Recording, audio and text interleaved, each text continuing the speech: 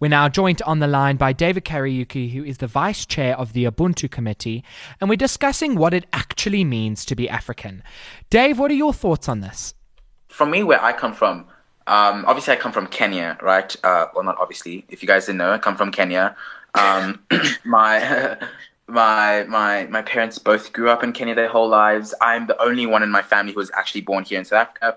My two other siblings were born in Kenya. So Kenya and South Africa have both been my home, but I feel more akin to South Africa being my home because I've obviously grown up here for my entire life. And what I've seen in South Africa is that being African and truly embodying what it means to be African, and we'll get to that in a moment, is I don't think it has anything to do with race, and I don't think it has anything to do with, like your opinions or your political views or anything like that. I think it literally means to love Africa and identify yourself with Africa and embody the values of Africa, which is unity, which is love, which is respecting one another, respecting the land that you live on, So that's where I see it from. So, with that note, I completely agree with you. I also think that like Africa Day it's actually called African Liberation Day. And another interesting fact, like the purpose of it is actually, it marks the liberation movements and the progress, and it symbolizes the determination of people in Africa to free themselves and from their foreign domination and exploration, so that was actually the whole purpose of African Liberation Day. And it's just become so it's so confusing. It's I feel like there also has to be consistency of when you want to be African, I feel like what a lot of South Africans, and what I've noticed, is that South Africans get to choose when they feel like they want to be African. Absolutely. Yeah. One day it's, we're having a rugby final and we're all South Africans and we're all liberated, and when our country is in the trenches, we just look past our shoulder, which is we can't own up or take accountability for that, which is also the really frustrating thing. I don't know what you think, Tom. Now that you've given me that context, when we go into African Liberation Day, that's actually very interesting because I had no idea around that. I 100% agree with you in that, the World Cup final, that was when we were all African. That was when we were all proud to be African. And I think that for someone to really be African, they have to be proud of being African, right? That's the whole part of being African, being proud of it. And it also has nothing to do with geographical location. Just because you live in South Africa, does it particularly make you South African? Do you know? Can you list all of the South African official languages? Can you speak one of them? Do you eat traditional food? Do you wear traditional clothes? Anything that actually symbolizes South African history, do you know that? Exactly, and you can't just be South African or African when it's convenient for you, and I think that's also lost in the mix as well. Yeah, I think what happens is when we see white South Africans getting onto their their high pedestal and looking down upon other South Africans, and what we've seen on Instagram going on lately, with white South Africans just having a complete disregard for the N-word, and just really not considering the feelings of another human being, and not taking it upon themselves to actually say, hey, let me just observe this other side. Let me just see what's going on. How am I making other people feel? I think when you can't do that, then I don't think you can call yourself African, regardless of whether you're born in this country or not. Exactly, and if you can't educate yourself on that very, very simple thing to understand, it's a derogatory word. Essentially not going to go to your mother and swear in her face. So if you can understand that, then surely the onus becomes on you to understand that you can't say words like that as well. Absolutely. No, but even with the surfacing of more and more people being called out for maybe using the N-word and stuff like that. I don't even think it's about teaching yourself what it means to you, because I think a lot of these people, you can see that maybe they're in high school, maybe they go to a privileged school. At some point in your life, you must have had this conversation before, and it's just about opening your mind and listening Yeah. to what other people have to say. And so I think it also just comes down to ignorance, Yeah. Yeah. and just like you said, David, like not taking consideration of other people's feelings, but also just the history of the word itself, Yeah. And Yeah. I Yeah. think ignorance is just the one thing that is just lingering in our country, like quite deeply. And Mm. it's why like we have so many like of these issues, like just floating around, Yeah.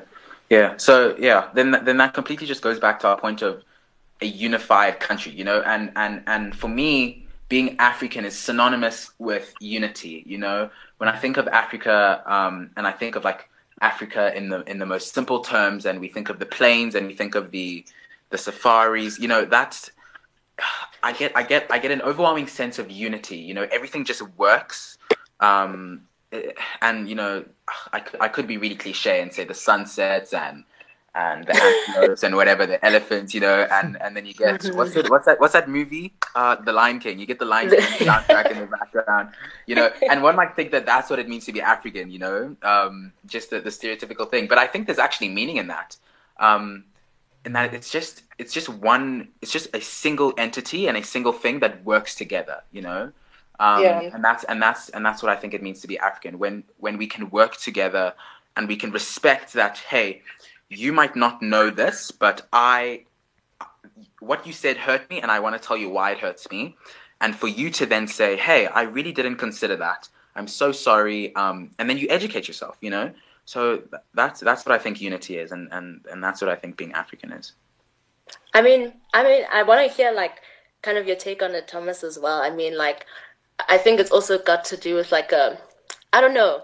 I think with also, with like really racially charged comments and stuff like that, and people just not opening their mind up to anything. I think like where it gets really hectic or where it gets really deep is when people like I said, don't want to take accountability, but also there's like a little bit of fear that's also associated with it as well. I don't know where the fear comes about, because I don't think like many people would particularly attack you if you maybe just own up to your mistake.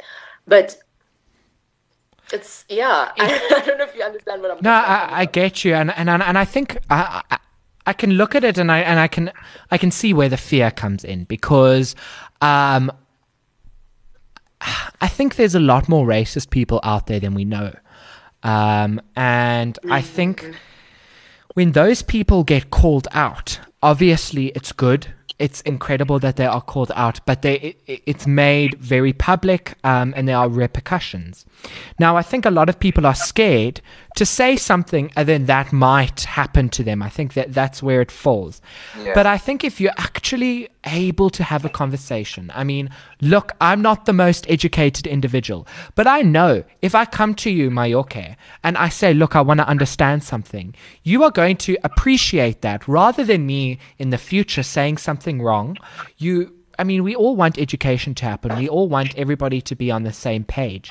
Personally, I believe that black people can understand white culture and so forth, but why can't white people understand black culture? And I think people are scared to ask the questions, to have the conversations, and it's a problem. It genuinely is a problem.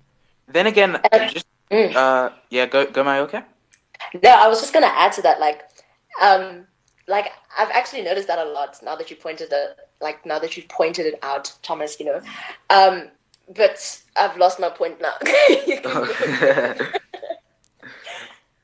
Okay, so going from Thomas's thing, I think it's extremely important to allow people to have an opinion, right? And to allow people to have the right to an opinion on public platforms such as Twitter, whether you're going live on Instagram. I think it's extremely important for opposite opinions to exist, and for you to not only respect them, but for you to actually consider them, for you to actually consider, hey, I might be wrong. Let me hear what you're saying. And I think that goes both ways. I think that goes for people that are super conservative, and really not taking into consideration a point of view, and vice versa. People that are really liberal who just completely ignore conservative people and completely just think that, they're dumbos who were supposed to have lived 100 years ago. And that's where I think the divide comes in, and that's where I think our problems come in. Because, for example, most teenagers these days are very, very liberal, and the consensus is that most liberal ideology is correct, right? We all know that. That's what most teenagers today believe. So we are confronted with an opposite point of view. We have the right to attack that point of view, because the masses will sort us, because, how dare could they say you leave XYZ, how dare could this, then we throw stones, and I'm not going to get into the whole cancel culture thing, because that's not the conversation. But I guess what I'm trying to say is, in order for us to truly embody what being African is, I think we have to respect each other's opinions, and we have to consider each other's opinions, going both ways. Liberal, conservative, liberal, both ways. Yeah, because exactly, and when I view South Africa, I view a rainbow nation. Essentially, that's what Madiba wanted.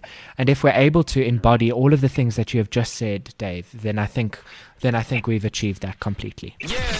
This is Mayoke and Oratile on Red Radio.